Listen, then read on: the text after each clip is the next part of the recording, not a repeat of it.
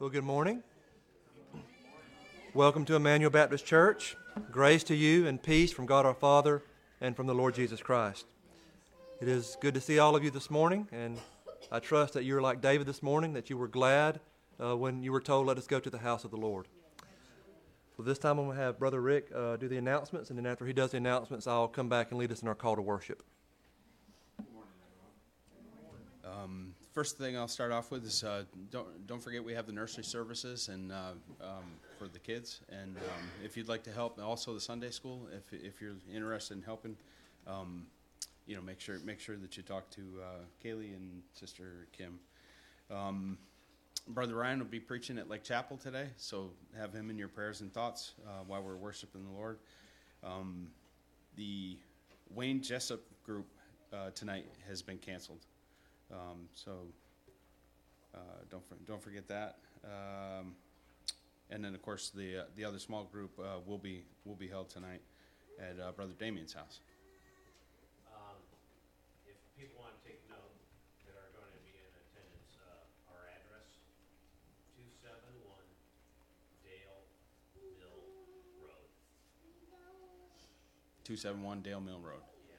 Gotcha. Rather than taking a right to Pastor Thomas, take a left to Damien Brown. There we go. Pretty much so that we're right across the highway from Thomas's. We're in Pastor Thomas's old house. Gotcha. Tuesday, the 16th, the ladies' study is starting again, 10 a.m., so take note of that, ladies. BIC meeting will be this Saturday from 8 to 9:30. Of course, devotion and fellowship. And then, of course, a meeting to plan things for the future, work groups and stuff like that. On the 21st, next week, Dr. James Renahan will be here from the International Reformed Baptist Seminary in Texas, and will be at EBC preaching for us. We plan to give him a report of the seminary of the seminary Bible study and preach during the morning worship. The Book of the Quarter, don't forget the Book of the Quarter. There's still a couple out there, and there's some in mailboxes that haven't been taken yet. And if you would like one of those, please get one. And if you also would like to help offset the cost with that, a suggested donation or contribution for that is $10, but it's not required. It's just if you feel that in your heart to do. And then the ministries update luncheon will be. Oh, I'm sorry, that's Pastor John's. Gotcha. Yes, next Lord's Day after the morning service, we'll have our first quarterly ministry leaders lunch. If you are leading one of the ministries of Emmanuel Baptist Church, and we have quite a few, we ask you to stay for lunch. Lunch will be provided. We will be doing one of these a quarter. Come prepared to give a small report on your group, on your ministry. And then prayer concerns also that you have for that particular ministry, and we'll spend a time of reporting, fellowship, and prayer. In the handout, the sermon notes are in the fold there, and the pantry was cleaned out by the ladies this week. There's a bunch of stuff on the center island that if you could take a look at it, see if it's yours or not. If it still stays there, it's going to be donated in the future. So thank you to the ladies for cleaning that pantry out. We had a little bit of issue in there, and that's been taken care of. Thank you, ladies. And the hymns today will be from the Hymns of Grace. So are there anything else that I missed, or no other announcements? If there are none, then please take a few moments to prepare our hearts for worship.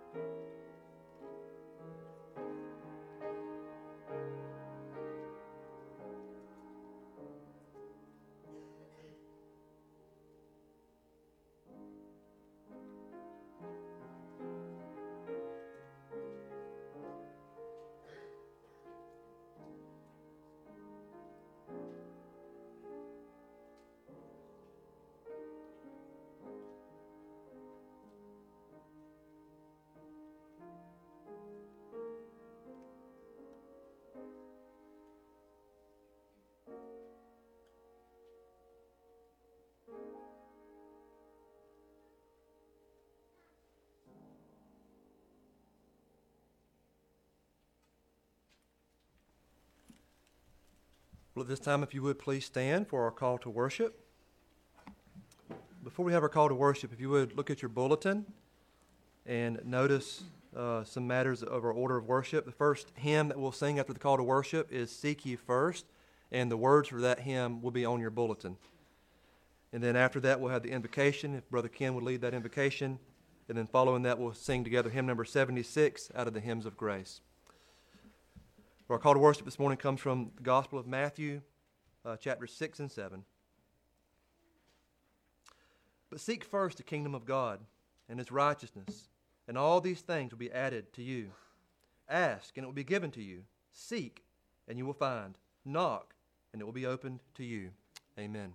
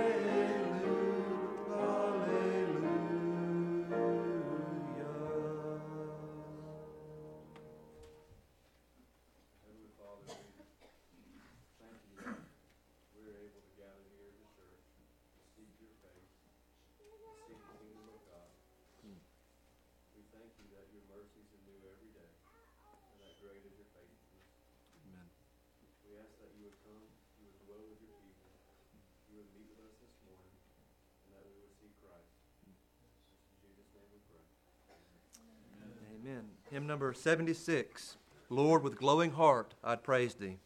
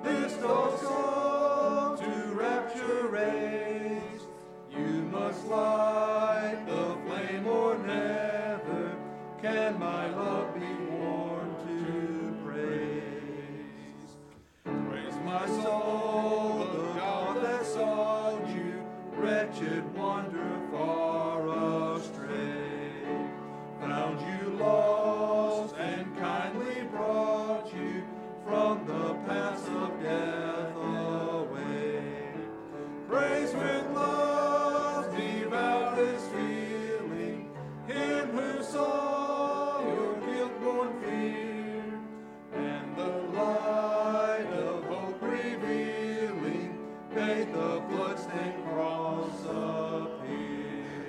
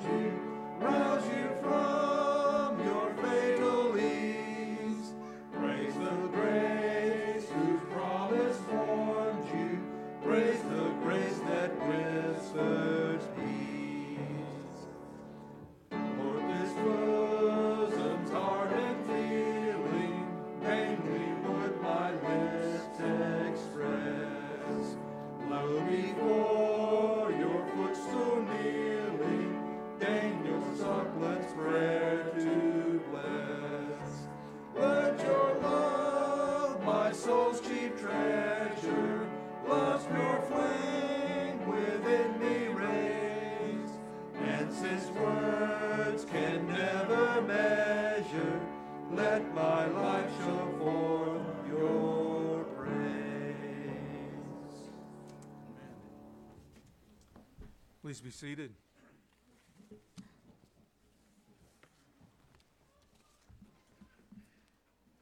If you would take a copy of the scriptures and turn to the book of Psalms. And the particular psalm we will be reading this morning is Psalm number 55.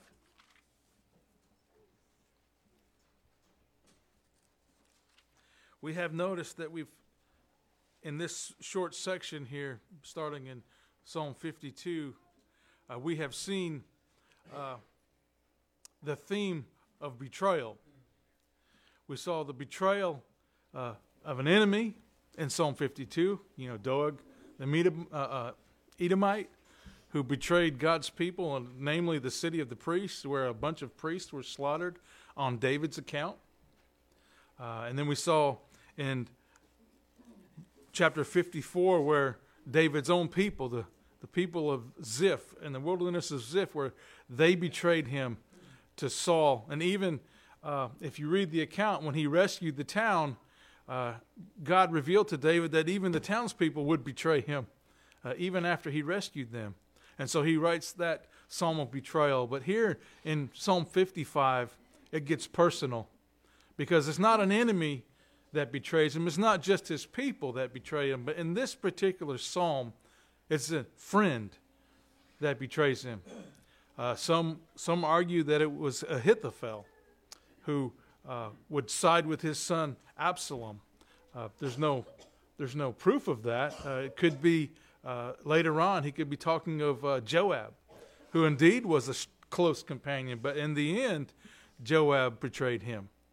We don't know exactly which close friend. Some people suggest Jonathan, because Jonathan, of course, was his closest friend, but we've never seen any of that in Scripture. And so it wasn't Jonathan. Have you ever been betrayed by a friend? What actions do you take when that happens? Well, I think the appropriate action is to take it to the Lord and pour your heart out to God, as David does in this psalm. And of course, at the end, he will end up praising God. So let's read this psalm together. Let's hear the heart of David as he sings this song, this prayer, as his heart breaks over this betrayal. He writes, "Give ear to my prayer, O God, and hide not yourself from my plea for mercy. Attend to me and answer me. I am restless in my complaint, and I moan because of the noise of the enemy, because of the oppression of the wicked. For they drop trouble upon me, and in anger they bear a grudge against me. My heart is in anguish within me. The terrors of death have fallen upon me.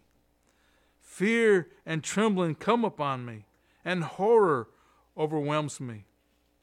And I say, oh, that I had wings like a dove. I would fly away and be at rest. Yes, I would wander far away. I would lodge in the wilderness. Selah. I would hurry to find a shelter from the raging wind and tempest. Destroy, O Lord, divide their tongues, for I see violence and strife in the city. Day and night they go around it on its walls, and iniquity and trouble are within it. Ruin is in its midst. Oppression and fraud do not depart from its marketplace. For it is not an enemy who taunts me, then I could bear it. It is not an adversary who deals insolent with me, then I could hide from him. But it is you, a man, my equal, my companion, my familiar friend. We used to take sweet counsel together. Within God's house we walked in the throng. Let death steal over them. Let them go down to Sheol alive. For evil is in their dwelling place and in their heart. But I call to God, and the Lord will save me. Evening and morning and at noon I utter my complaint and moan, and he hears my voice. He redeems my soul in safety from the battle that I wage. For many are arrayed against me. God will give ear and humble them. He who is enthroned from of old, Selah. because they do not change and do not fear God. My companion stretched out his hand against his friends. He violated his covenant. His speech was smooth as butter, yet war was in his heart. His words were softer than oil, yet they were drawn swords. Cast your burden on the Lord, and he will sustain you. He will never permit the righteous to be moved. But you, O God, will cast them down into the pit of destruction. Men of blood and treachery shall not live out half their days, but I will trust in you. May God add his blessings to the reading of his word, and may his people say, Amen. Well, our focus for time of corporate prayer this Lord's Day is two families. The Jensen family, Matt and his wife and children, who are missionaries in Thailand, and the Van Zyl family, who are in South Africa, moving to Thailand to join in the ministry with the Jensen family. I don't believe the move has taken place yet. I think that's planned for early this year, maybe February. I think I've read February. So let's pray that God would bless not only their union with the Jensens, but that they would bless the travels and their, of course, going from one foreign country to another is quite the undertaking. That pray that God would bless the mission in Thailand, that the gospel would go forth. I know Matt had been working on some translation projects, translating some, I think the Confession was one of them, several other Puritan documents, translating them into the language of Thailand, the Thai language. And so let's keep them in our thoughts and prayers throughout this month until we come to our next missionary emphasis. Just as we do with our families of the month, so we do with the missionaries and missions of the month. Also, we would like to pray for Covenant Baptist Theological Seminary. We have 2 students there. Pastor Tyler is working on a degree there, and Brother Ryan, who is preaching at Lake Chapel this morning. He's also a student at this seminary, and we support the seminary annually. So we want to pray that God would, from this seminary, from the training, raise up godly men to go forth, not just to raise godly families, but these godly men would go forth and help spread the kingdom, that they would be preachers of the gospel, that they would be missionaries, that they would be church planters, that Christ's kingdom would continue to advance using these godly men that are trained at this seminary. And so we would like to pray for them today as well as throughout this month. So at this time, let's go to the Lord in prayer. Let's pray. Holy Father, sovereign God, Lord of all, we praise you for being our one true and living God. We praise you, Father. We praise you, Son. We praise you, Holy Spirit, our triune God. Father, you have a wonderful plan of redemption.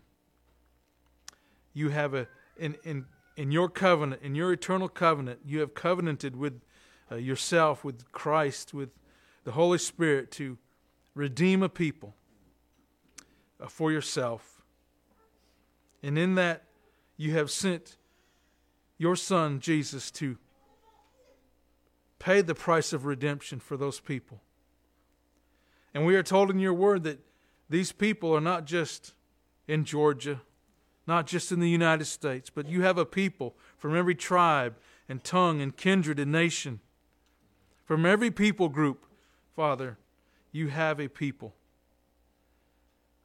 And the Bible tells us that your ordained means of calling these people to Christ is the gospel. And the gospel is not just something that goes out by itself, Father, but that you have ordained that men should preach this gospel. And so, Father, we thank you for the Jensen family. We thank you for the Van Zyl family who are doing just that, taking your gospel to other parts of this world, to other people groups.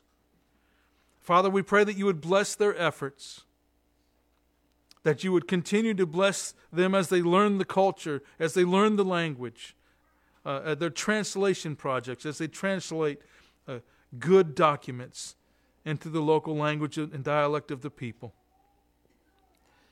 Father, would you bless them by showing them the fruits of their labors as you gather your precious people into your glorious kingdom.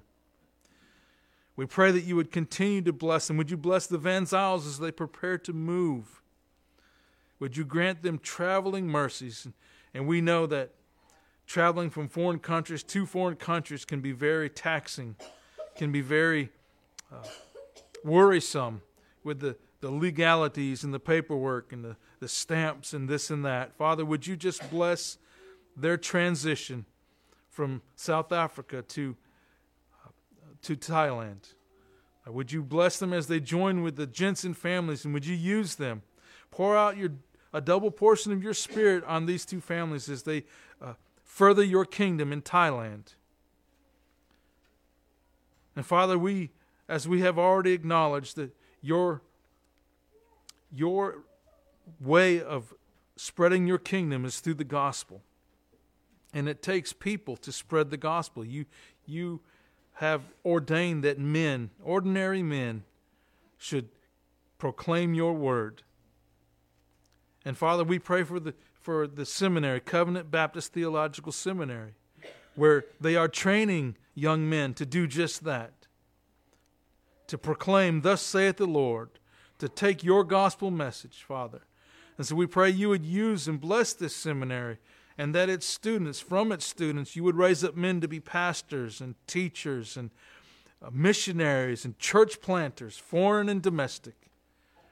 That your kingdom would continue to go forth, and that the gospel message would be shouted from every rooftop, and that people would hear and believe and be converted, and that you would bring many men, women, boys and girls to Christ Jesus our Lord.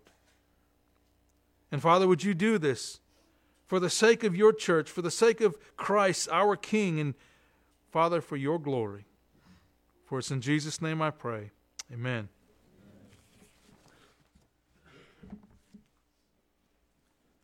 If you'd stand now and sing with me hymn number 105, we will sing the chorus after the last verse only. Chorus after the last verse only. I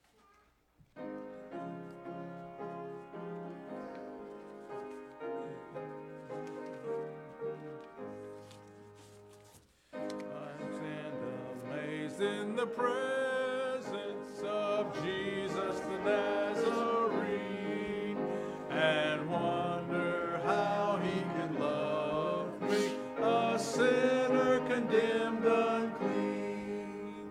When it was in the garden, he prayed out my wayward blind. He had no tears for his own griefs, but sweat drops of blood for mine. In pity, angels beheld him, and came from the world of light to comfort him in the sorrows he bore for my soul that night. He took my sins and my sorrows, he made them his very own. He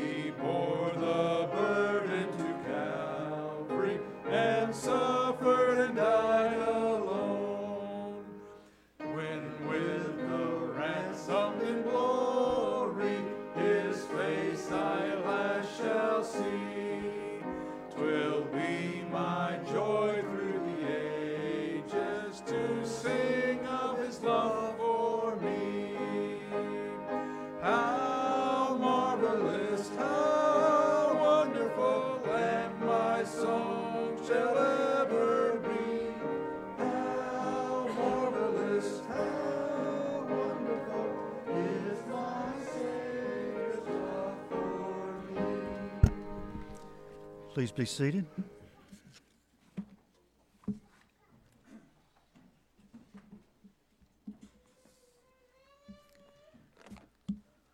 We come in our course of sermons back to Mark, and I ask you to please take a copy of the Word of God and open it to Mark chapter number 4. Mark chapter number 4.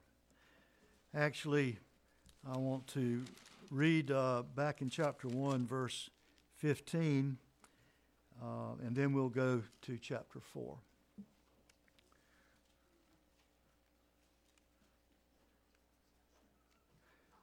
Mark chapter 1, verses 14 and 15 read, "Now after Jesus was arrested, Jesus came into Galilee." This is the beginning of what is known as the Galilean ministry, and Mark will record this ministry in the next several chapters up through chapter 7, verse 23. So this is the Galilean ministry of Christ. So after John was arrested, Jesus comes into Galilee, proclaiming the gospel of God and saying, "The time is fulfilled, and the kingdom of God is at hand. Repent and believe the gospel." Now in chapter 4, verse number 11, "And he said to them, 'To you has been given the secret of the kingdom of God.'" And the word secret here is the word mysterion that we find often in the New Testament. So it's a mystery. It is something that was concealed that is now revealed. And so to you has been given the mysterion, the secret of the kingdom of God. But for those outside, everything is in parables. And then chapter 4, beginning with verse 21. "And he said to them, 'Is a lamp brought in to be put under a basket or under a bed and not on a stand? For nothing is hidden except to be made manifest, nor is anything secret except to come to light. If anyone has ears to hear, let him hear.' And he said to them, 'Pay attention to what you hear. With the measure you use, it will be measured to you, and still more will be added to you.'" It has a ring, does it not, of the parable of the talents, where Christ gives a certain amount of talents, and the one who buried his, even from him that buried, was taken away what he had, and he was left with less than nothing. Verse 25, "For to the one who has, more will be given, and from the one who has not, even what he has will be taken away." And he said, "The kingdom of God is as if a man should scatter seed on the ground. He sleeps and rises night and day, and the seed sprouts and grows. He knows not how. The earth produces by itself first the blade, then the ear, then the full grain in the ear. But when the grain is ripe, at once he puts in the sickle, because the harvest is come." And he said, "With what can we compare the kingdom of God, or what parable shall we use for it? It is like a grain of mustard seed, which, when sown on the ground, is the smallest of all the seeds on earth. Yet, when it is sown, it grows up and becomes larger than all the garden plants, and puts out large branches, so that the birds of the air can make nests in its shade." With many such parables, he spoke the word to them as they were able to hear it. He did not speak to them without a parable, but privately to his own disciples he explained everything. May God be pleased to bless his word, and let his people say, please join me in prayer.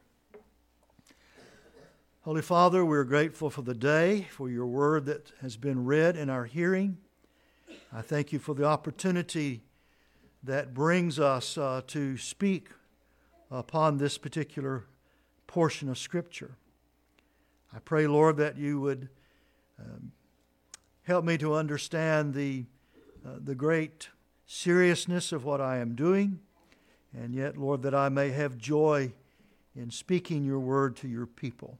I pray that we will have ears to hear, that we can understand what is spoken, and that in hearing and understanding, Lord, that you will be exalted, your church will be built up, and any present that know not Christ, or that would be listening by some other means, that do not faithfully follow the Lord Jesus Christ, that even this day they would be brought to repentance and to new life in our Savior, in whose name I pray. Amen. Well, our text that I've read, really beginning with verse 21 of chapter 4 and moving on, contains 3 parables. In fact, Mark chapter 4 contains half the parables that are recorded in the Gospel of Mark. There are 8 parables in Mark. 4 of them are right here in this chapter. Now, each parable in this chapter certainly could be considered separately, but I don't want to go about it separately. I want to back up, take a step back, maybe elevate ourselves, as it were, and look at it from a different viewpoint. I think that will be helpful in us in understanding the meaning of these parables. And we have also talked about, and I do that for a couple reasons. We've talked about in the Gospel of Mark, he uses the sandwich technique a lot. That he'll begin a truth, a point, a story, and then there will be something else that he will insert, place in there, and then he'll come back again to the story that he first began with. Well, Mark 4 is really the piece of meat between the 2 pieces of bread in a sandwich here. I commented when I began reading in chapter 1 that this is the beginning of the Galilean ministry of Jesus. And so from that passage on, from chapter 1, verse 15, actually verse 16, moving forward to chapter 4, you have a record of that Galilean ministry. Then we have, as it were, it's not a break, but there's a shift here. There's a pause, if you please, where we have these 4 parables that Jesus teaches about the kingdom of God, and then immediately after these verses that we read, you begin back with the ministry of Christ as he goes out, calms the sea, heals people, casts out devils, etc. So we have first 3 chapters, the Galilean ministry, what's going on. Then we've got this, and it's part of the Galilean ministry, but we have this teaching about the kingdom, and then we go back to the ministry of Jesus from that point on. Now, what are parables? I know that this has been discussed over the past, the men that have been preaching on this and doing an able job. But just to refresh our minds, what is a parable? Well, David Platt defines a parable thus: a practical story, often framed as a simile.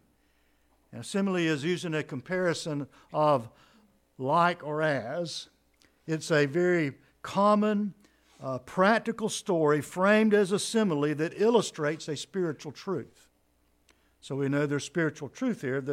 These parables aren't just stories that Jesus tells just to entertain the crowd. He's teaching. The primary purpose of the parable is to teach. It's not entertainment. Now,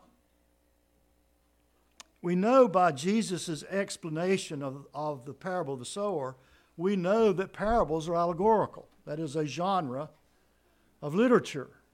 And thus we approach it from that understanding. This is a particular genre in biblical literature.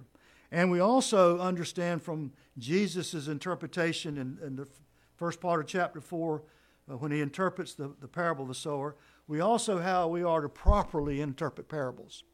Christ does it for us. And there's our pattern in what he does. Now, why did Jesus use parables? Well, they're memorable. If you have grown up and been raised around the church or around Scripture, if I were to say to you and I were to give you the first line of a of a parable, you probably could tell me the rest of the parable. They're memorable. They're very pithy little stories that stick in our heads when we learn them. And so there's something that's very memorable. So I would say maybe one reason Christ uses the parables, they're memorable and they're also relatable, because most of the stories that Jesus uses were from everyday life, things that people did. Like in this one where we had the lighting of a lamp. You can almost see the people smirking as he begins telling this parable. Well, of course you don't put a lamp under a basket. So that they're everyday stories. They're memorable. They're relatable to the people to whom he's speaking.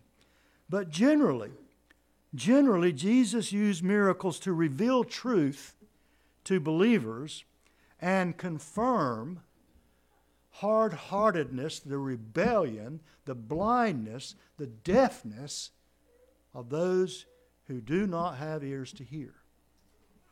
Now, Paul puts it this way, 2 Corinthians chapter 2. For we are the aroma of Christ to God among those who are being saved and among those who are perishing. To one a fragrance from death to death, to the other a fragrance from life to life. Who is sufficient for these things? And what's Paul saying? He's saying that in the preaching of the gospel, in the proclamation of the Word of God, it is a savor of sweetness to God among those who are being saved because they see, they understand, God has given them ears to hear. But at the same time, that same message, that same word that brings life and rejoicing to some is a savor of death unto death. It's a seal. It's a revelation of their condemnation, of the hardness of their being, of their heart. So parables enlighten or obscure based upon one's spiritual condition in Christ. They reveal truth to those who have ears to hear. And they confirm hard hearts of those who cannot hear. They do not make the hard heart. They just reveal a hard heart. And they reveal ears to hear. John MacArthur puts it this way. In short, Jesus' parables had a clear twofold purpose. They hid the truth from the self-righteous or self-satisfied people who fancied themselves too sophisticated to learn from him, while the same parables revealed truth to eager souls with childlike faith, those who were hungering and thirsting for righteousness. So they have this two-edged sword. It reveals those who have ears to hear, and it reveals hard hearts and ears that cannot hear. Well, how did Jesus use parables? Well, generally, he used them to teach about the kingdom of God. I say generally. I think there's probably exceptions to that. Sometimes people say there's no parables, for example, in the Gospel of John. Well, it's true that the word parable is not used in the Gospel of John. Neither is the word doctrine. It's not used in the Gospel of John either. Doesn't mean there's no doctrine there. And we think of Jesus talking to Nicodemus. There's a parable. And then he talks about the sheep and the shepherd and the sheep gate and all of that. And those are parables that are recorded in the Gospel according to John.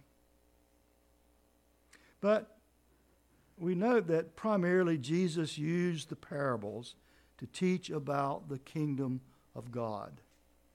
And often, not always, because we have in our text, it's not always there, but often what you will read is the kingdom of God is as or is like whatever. In Matthew 13, you read that statement over and over, where you have a collection of the parables that Christ gives. And most of those are introduced by the kingdom of God or the kingdom of heaven in Matthew. The kingdom of heaven is like. We have that here in Mark chapter 4, verse 26. The kingdom of God is as if. And then we have that again in verse 30. With what can we compare the kingdom of God? So he's talking about the kingdom of God. And this is primarily the way the Lord used parables. Now, to understand this impacts our interpretation of the parables. Jesus has already given us the interpretation of the parable of the sower. He's given us the guideline. It also provides us guardrails. And what do you mean by that? I mean it helps us keep the main thing. Because if you don't understand that this is primarily what Jesus is using parables for, well, you just wander off into bypath meadow and your imagination becomes your guide. But that's not what's happening. He's primarily teaching about the kingdom of God. Now, let me give an example of how sometimes we can misconstrue, or maybe not misconstrue so much as just quite not get it. In Luke 15, there are 3 parables given to us. There's 100 sheep, there are 10 coins, and there are 2 sons. Now, what's the focus? Is the focus the 100 sheep? Is the focus the 10 coins? Is the focus the 2 sons? I would say, what's the commonality there? The commonality is of the Savior who comes to seek and save those who are lost. And so the case is with the sheep. There's one that's lost. There's the case with the coins. There's a coin that can't be found, and the woman searches the house throughout till she finds the coin. There's rejoicing. And this is the case with the Father who welcomes the prodigal, and there's great rejoicing. And if my focus is primarily on the sheep, the coins, or the sons, I miss God. I miss Christ, who's really the focus of these parables. Now, in Mark chapter 4, verses 21 through 32, let's note what is apparent. What is apparent here? Well, what is apparent is the singular subject that Christ is teaching. What's the singular subject he's focusing on? The kingdom of God. That's the subject. Now, I rather think that that chapter 4 composes a unit, a single unit. They're all preached the same day. They're all preached in the same location. And they're all on one topic. Notice chapter 4, verse 1. Again, he began to teach beside the sea. Now, is there any movement? Does Christ geographically relocate? No. We read through Mark chapter 4, and we get down to verse 35. On that same day when the evening had come, he said, "Let us cross to the other side." And they get in a boat. Where do they get in a boat? Well, where he's been teaching. And they go from that position. So all of this happens, at least according to Mark's gathering of this, happens at one location on the same day. That's why I think of this chapter as a unit. What's going on here is one teaching, if you please. So it's one topic, it's a single unit given on one day. Now, what is maybe not quite as apparent is to whom is Jesus speaking. We look at verse 21, and he said to them, who is them? Well, previous to this, Jesus has been speaking specifically to his disciples to explain the parable of the sower. So is Christ continuing with an explanation? Is he continuing to explain? Is he speaking explicitly to the disciples? Well, some great commentators say yes. William Hendrickson, for example, would say that's who he's talking to, his disciples. It's a continuation. And then there are other great commentators and theologians. James Edwards, for example, says, no, that what we have here is new parables. He's not speaking just to his disciples, but he's speaking again to the crowd. And he's teaching them in these parables. I tend to kind of follow that line myself because verse 33, with many such parables, he spoke the word to them as they were able to hear it. He did not speak to them without a parable, but, there's the crowd, but privately to his own disciples, he explained everything. So I think what we have here is Jesus teaching publicly in parables to the gathered crowd beside the sea. Now, there's 2 preliminary matters I want us to consider as we begin to try to move down toward unpacking what we've read here. The first matter is the assumed nature of the kingdom of God. There is an assumption concerning the kingdom of God. In other words, what did the people to whom Jesus is speaking think about the arrival and the nature of the kingdom of God? That's question one. That's one thing we need to answer. And the second is, what is the actual nature of the kingdom of God and its arrival? Because there's a mistake, and the parables are to explain the coming of the kingdom. That's their focus. So how did King Jesus explain the nature and arrival of the kingdom? And again, I would suggest that these two things are not the same. That is the assumed nature and the actual nature. Christ is correcting an assumption in the parables. So what do the Jewish people that Jesus is speaking to expect concerning the kingdom of God? Well, I suppose we could say that they're expecting the coming of the kingdom of God to be a cataclysmic, apocalyptic event. That's what they expect. Herman Ritterboss, I think, has some words of wisdom here. And he's talking about what the Jewish expectation was. And he says, Israel will be restored as a nation. The Lord will have his throne in Jerusalem. Her enemies will be subjugated. The coming kingdom of God will be inaugurated by the great day of the Lord, the day of judgment for the apostate part of Israel, as well as for the nations in general. And at the same time, it would be the day of deliverance and salvation for the oppressed people of the Lord. The expectation is an outward, national, physical, political kingdom that is brought about by cataclysmic events with apocalyptic end-time concepts in mind. That's what's expected. You recall how Mark opens his gospel? Remember what he does? The Gospel of Mark is different than Matthew or Luke. It's different from all the rest. But he opens the gospel basically with a cameo of John the Baptist. And we talked about that when we were looking at chapter 1. So why does he begin with this cameo of John the Baptist? Well, who was John the Baptist? Well, John the Baptist was to be the forerunner of the coming Messiah. And we read and we considered Malachi chapter 3. And I want to read those first three verses in your hearing. Behold, I send my messenger, and he will prepare the way before me, and the Lord whom you seek will suddenly come down or come to his temple. But who can endure the day of his coming? And who can stand when he appears? For he is like refiner's fire and like fuller's soap.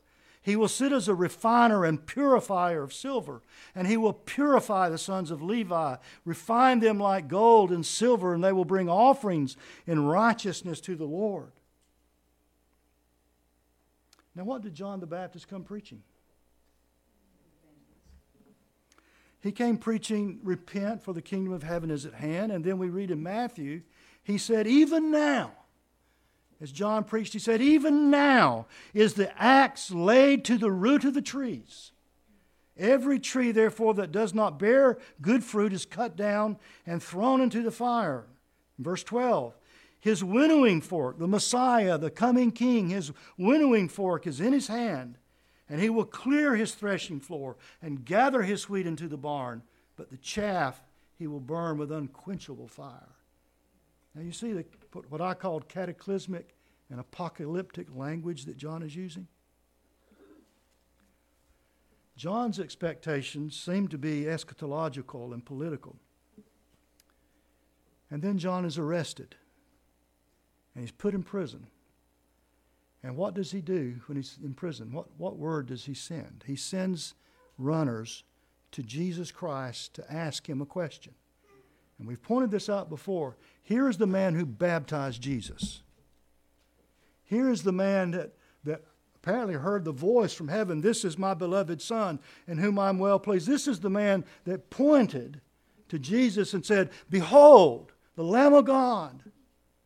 Now this man sends a question.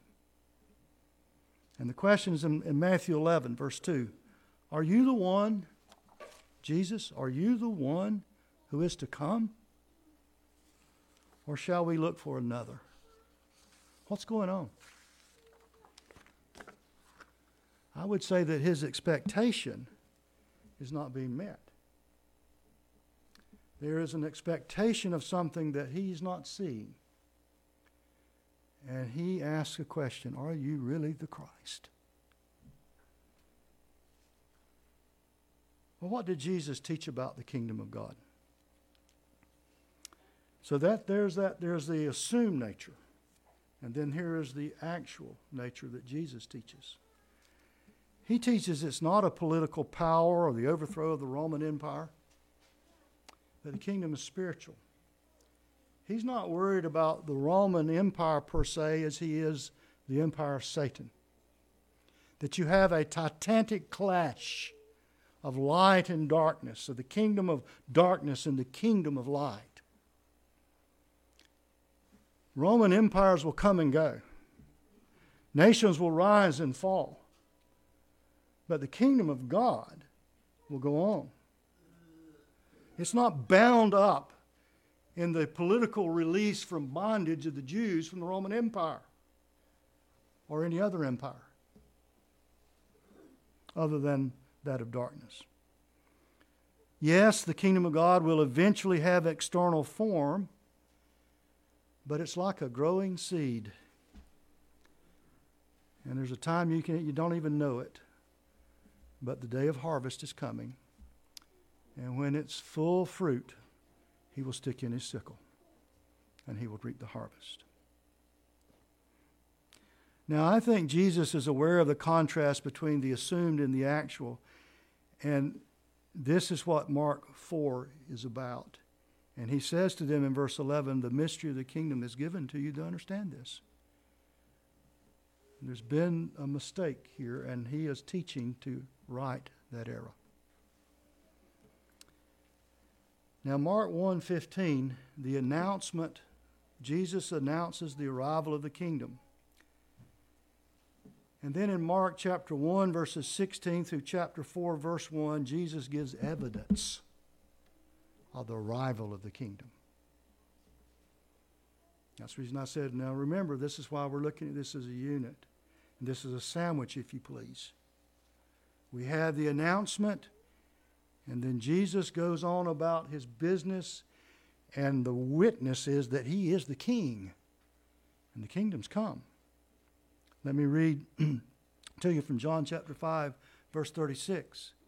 Jesus said, but the testimony that I have is greater than that of John, speaking of John the Baptist, for the works that the Father has given me to accomplish.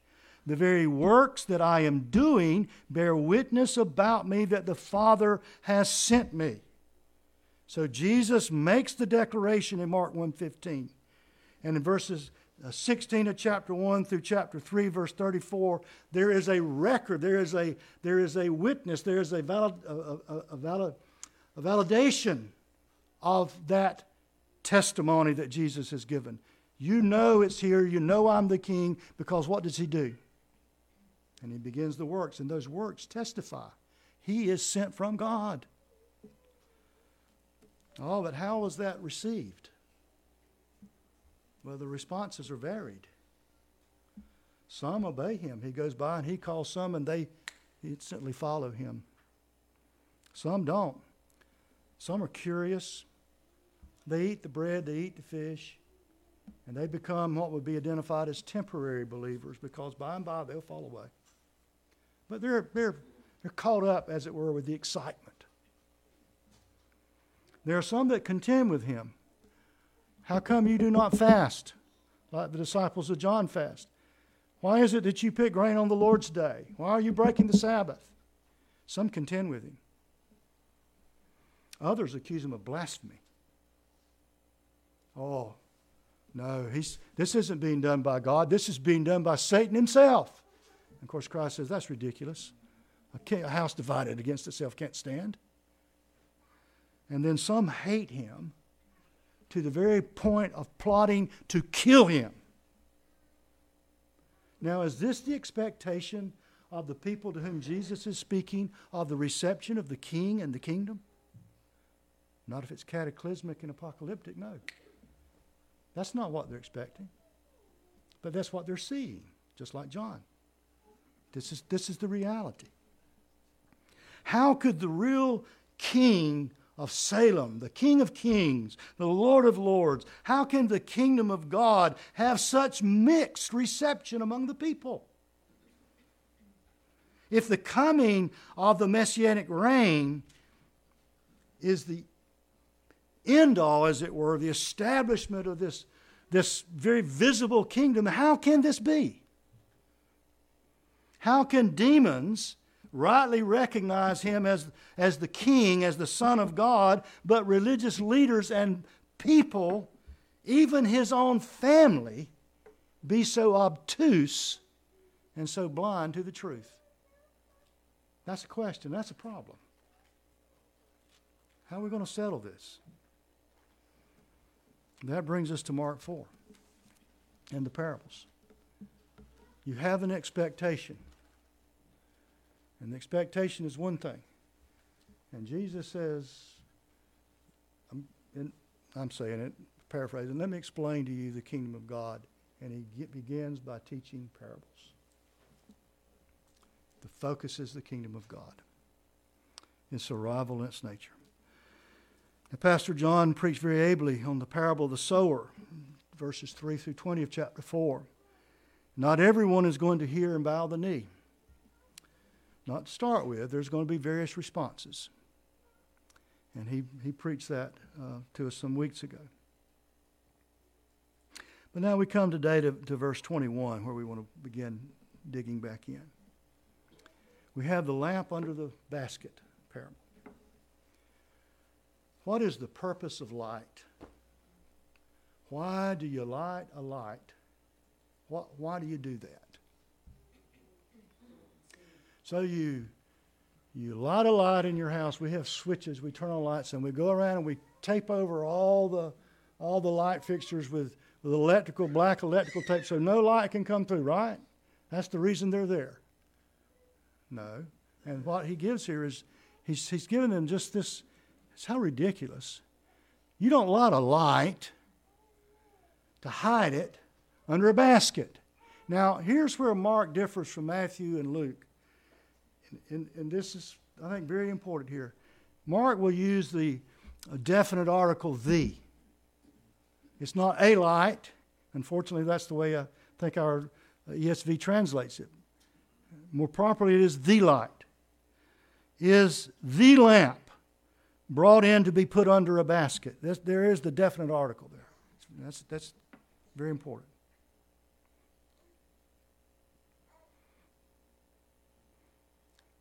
The lamp is not believers. The lamp is Christ. Because we read in another place about let your light so shine. Well, yeah, that's talking about us, but that's not what's going on here. The lamp is Christ. Ferguson writes, the point of this parable is the contrast between the present concealment of the kingdom of God and its future manifestation. The purpose of Christ is to enlighten, is to reveal, is to give. He is the light of the world. Yet currently, Christ is concealed. Mark 1:25. But Jesus rebuked him. This is the devil, the demon, Be silent and come out of him. And also we move on to chapter 1, verse 44, where he cleanses the leper, and he says to the leper, see that you say nothing to anyone. Don't tell people about this. Of course, he goes out and blabs his mouth anyhow, and we don't blame him. I mean, who wouldn't that receive such a blessing from Christ? But Christ charged him, don't do this. Be quiet. It's concealed. But the purpose of the light is not to be concealed. In time, he will undeniably be revealed. But not here. Thus, yes, he tells the disciples, the purpose for a light is to give light. You don't hide it under a bushel, under a basket. And then he goes on to tell them in these subsequent verses, 23, 24, 25, so pay attention to what you hear. Because even as one ignores or denies or hides the light, Christ, whatever they may have will be removed from them. So be careful. Be careful. Concerning the centurion, think of it, if you would, for a moment this way. Think of the centurion for a moment in Matthew chapter 8. Jesus said to those who followed him, "Truly, I tell you, with no one in Israel have I found such faith. I tell you, many will come from the east and west and recline at the table with Abraham, Isaac, and Jacob in the kingdom of heaven, while the sons of the kingdom," he's referring to the Jewish people generally, "while the sons of the kingdom will be thrown into outer darkness. In that place there will be weeping and gnashing of teeth." Even so, we would say with the parable of the talents. From the one who buries, even from him is taken away what he doesn't even have, and given to those that do have. And that kind of servant is thrown into outer darkness where there is no light. So Christ comes to give light. Be careful what you hear. Be careful how you hear. And remember, whatever's concealed is going to be revealed. And then we move to the next parable, the parable of the seed, verses 26 through 29. And I would say that as we begin this, verse 26, the kingdom of God is as, what he says next is so really unexpected. Oh, the kingdom of God, what's it like? To what shall I compare the kingdom of God and the king? Shall I compare it to a triumphal general returning to the city with his glistening army following him that comes back victoriously? Oh yes, that's what I should compare the king and the kingdom to. Or how about a great king robed in splendor, sitting on a jewel-bedecked throne, and everybody around him bowing the knee to him? Oh, that's the picture in Revelation I get, but not here. The kingdom of God is as if a man scatters seed on the earth. You go, wow, I wasn't expecting that comparison.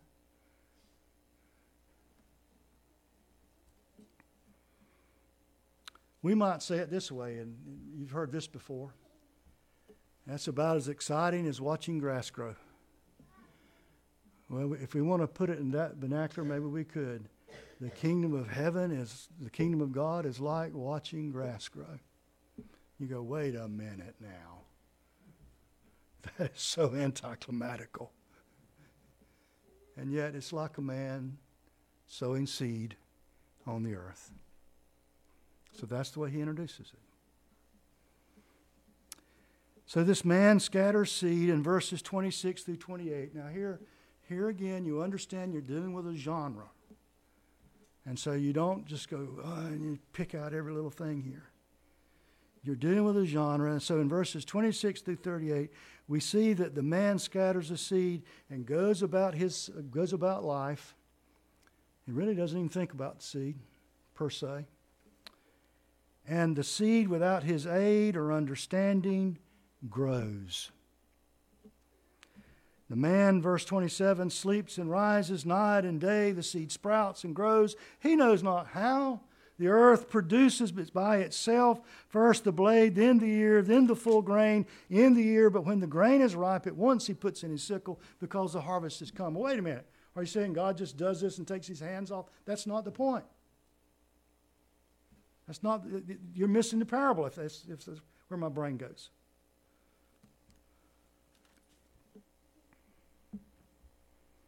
But the coming of the kingdom of God is mysterious and sovereign work. Remember what Christ told Nicodemus? The wind blows where it wishes. You hear its sound, but you do not know where it comes from or where it goes. So is everyone who is born of the Spirit. Very similar. Very similar. The seed is not outwardly spectacular. Its growth here, I don't think, is the center of attention. But I think really what the attention here is drawn on in this parable is that what he gives here is so common, so unexpected, and what's happening is just so commonplace, and this seed is just kind of forgotten and unnoticed. You ever walked up under a huge live oak to sit in its shade and just enjoy its beauty? And under your feet as you walk up, you're crunching acorns. And you're not really thinking about the acorns. You're looking at this beautiful live oak in front of you. Well, the kingdom of God is like a man who scatters seed on the ground and goes to bed and goes to sleep. And the earth brings it forth without his aid, maybe even without his observation. Verse 29, but that seed continues to grow, and it brings forth the ear and the grain. And when it's ripe, he sticks in his sickle and gets the harvest. The kingdom of God is like this man planting the seed. It continues to grow. It's unpretentious. It's unnoticed by many until harvest. You place a lamp on a stand to give light, and you plant seed for the harvest. This is the kingdom of God. Then we come to the fourth parable in the Gospel of Mark, chapter 4, but that is the parable of the mustard seed. And again, Jesus compares the kingdom of God to growing seed, to sowing and the growing of seed. Verse 30, with what can we compare the kingdom of God, or what parable shall we use for it? It's like a grain of mustard seed.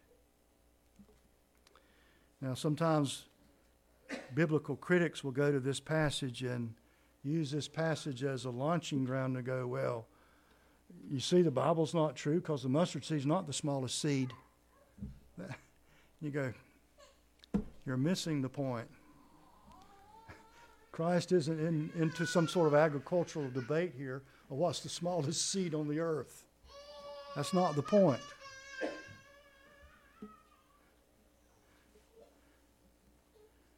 But again, he's comparing the kingdom of God to sowing seed. This time the seed is named. It is the mustard seed.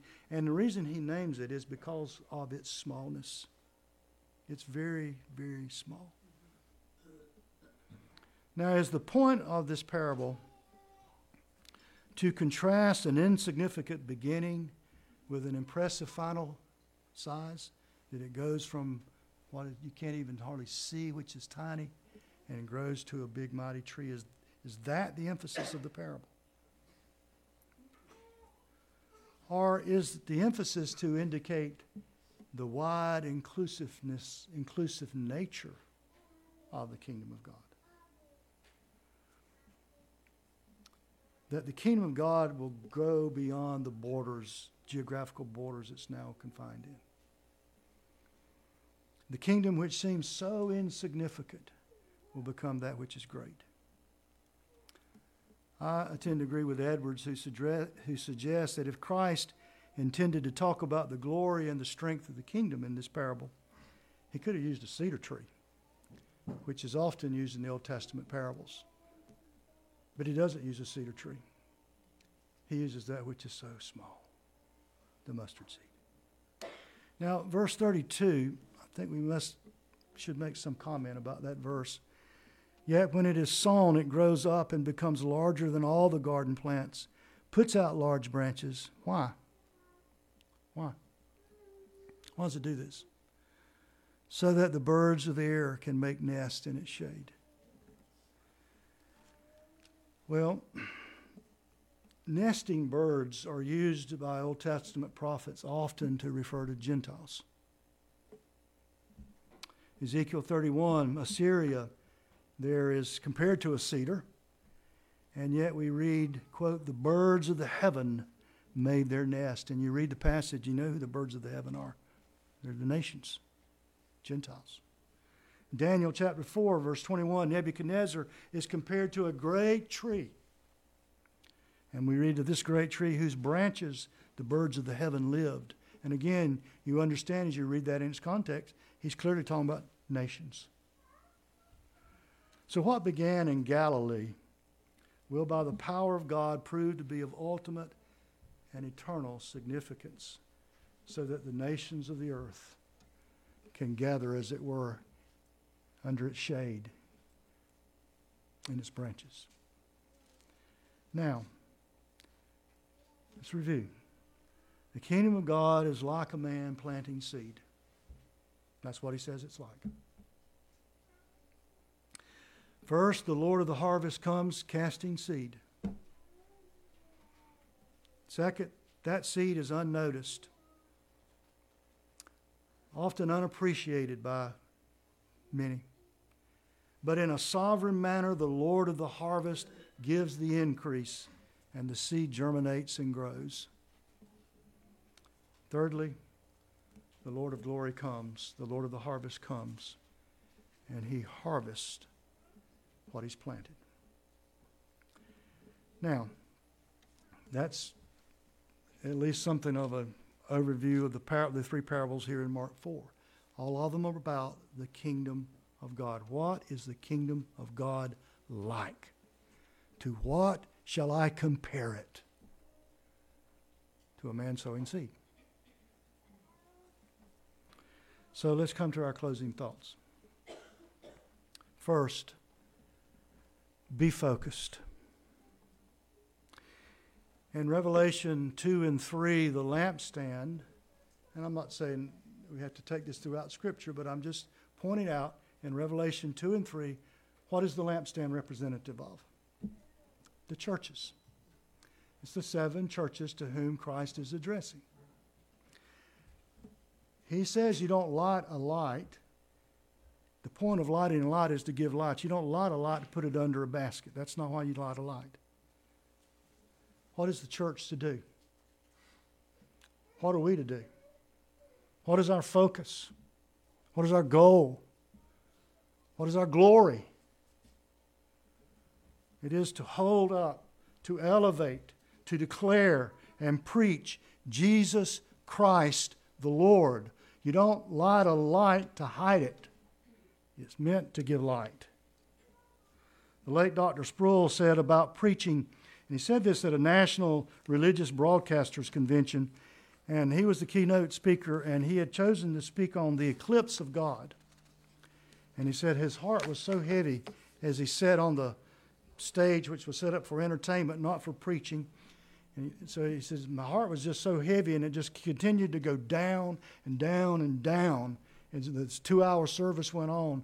And he said, then for the last 30 or 40 minutes before he stood up to preach, they said, now we're going to worship God in these choruses and songs. And his question is, don't we worship God in the declaration of the Word of God? Don't we exalt Christ when we preach the gospel? He said he stood with such a heavy heart. Because this concept here among the religious broadcasters who are to be holding forth Christ are hiding Christ. And he goes on to say, I believe we are seeing an eclipse of God in our day, not only in the secular culture around us, but inside the church. In an eclipse of the sun, the moon passes between the earth and sun. The moon does not destroy the sun, it merely hides it. I believe that is what is happening today. God is being hidden or obscured rather than revealed. And so I would say to us, let's be careful. Let's be focused. Let's remember who the main thing is, Christ. Let's remain diligent in our focus. Let every auxiliary, every ministry of this church, every officer of this church, every member of this church, every friend of this church, let us sincerely inquire, how may I exalt Christ? The light has come to shine, not to be covered up. And I would suggest to you that we can cover it up if we're not careful. We'll hide it. It's like we're putting it under a basket. Christ, when we lose that focus. And then secondly, I would say be encouraged and engaged. We live in the day of the spectacular, do we not? Churches, conferences, Individual believers are often driven by the spectacular. There's no real appreciation of how grass grows. All we want to see is the spectacular. James Edward writes, God does not hurl the kingdom as Poseidon does his thunderbolt. God plants it as a seed, present even now. And I think sometimes we get too caught up with future speculations in the spectacular. And we're blinded to the very spectacular that actually is going on right now all around us. The kingdom of God is like a man who plants seed. And it's taken root. And it's growing. And there are disciples. And there are conversions. And it's wonderful. It's mysterious. It's sovereign. And yet that's so unappreciated. But I tell you, back to the parable of the sheep, there is rejoicing over one sinner that is found over more than 99 righteous who don't think they need repenting. Don't misappreciate the day of small things.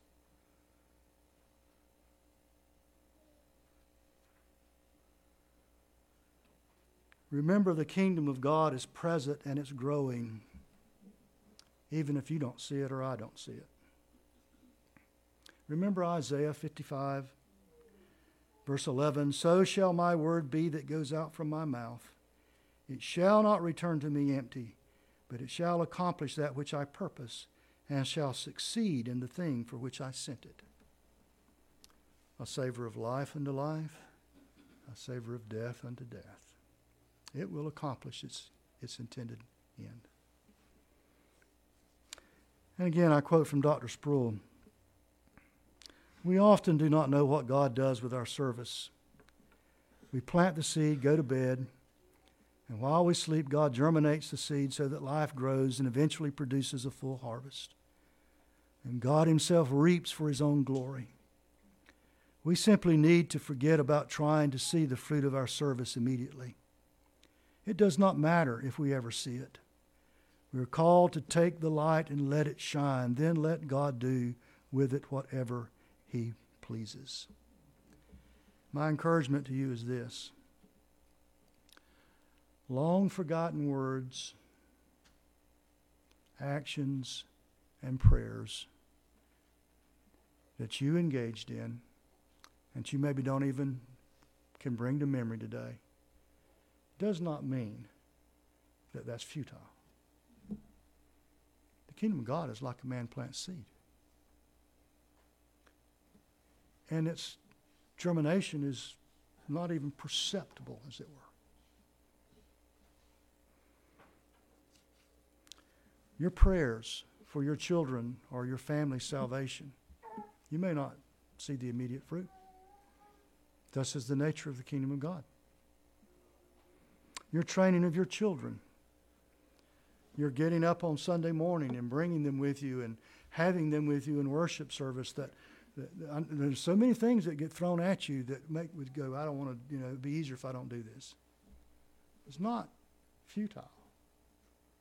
Your labor in the Lord is not in vain.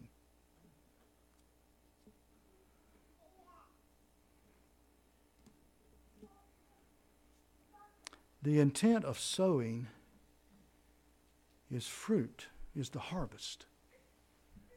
And we don't know that harvest till the harvest comes. All we do is we engage in being faithful. So I encourage those of you deacons, you teachers, you nursery that work in the nursery, that engage in various ministries in the church.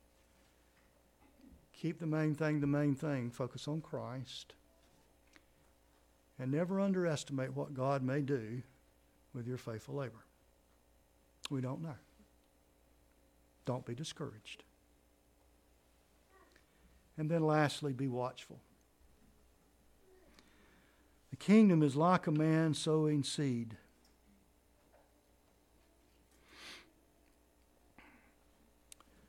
Understand that the kingdom of God is here. It is now. is happening all over. And understand the kingdom of God is coming. We pray, our Father who art in heaven, hallowed be thy name, thy kingdom come. It's coming. The kingdom of God is like a man sowing seed. The seed is being scattered. The seed often is unnoticed. It's growing mysteriously, sovereignly. But when the harvest is ripe, the sower reaches in his sickle to gather his harvest. And then will be the ultimate epiphany. That is the ultimate epiphany. When nothing that is concealed will remain concealed, but will all become revealed. And there will be no denying King Jesus. Today, people get weary and they go, well, where is the promise of his return? And we go, well, the kingdom of God is like a man sowing seed. Don't measure it all by the outward physical, but understand and believe in the sovereign, gracious God that we worship and serve. May the Lord bless you and help us as we consider these parables. Let's pray together.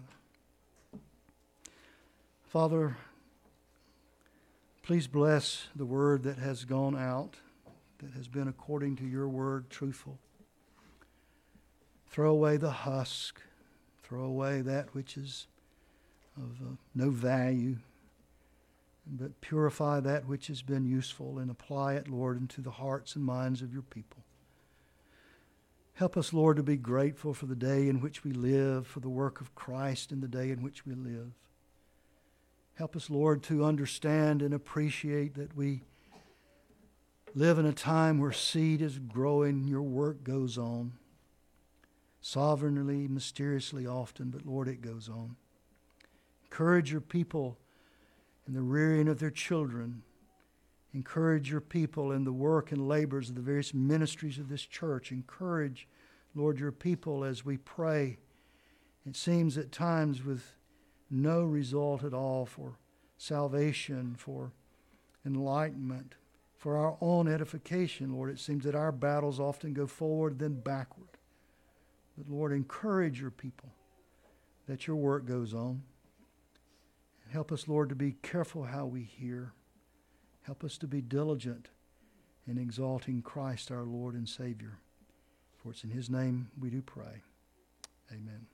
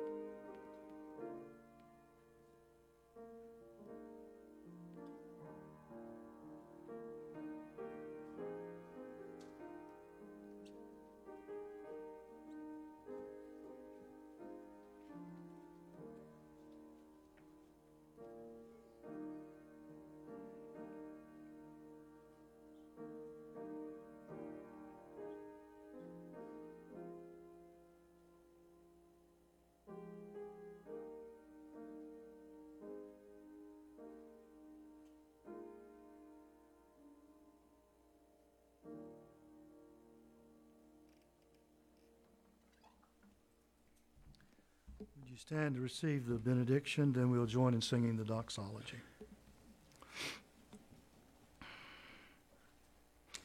May the grace of the Lord Jesus Christ, the love of God the Father, and the communion of the Holy Spirit be with you all.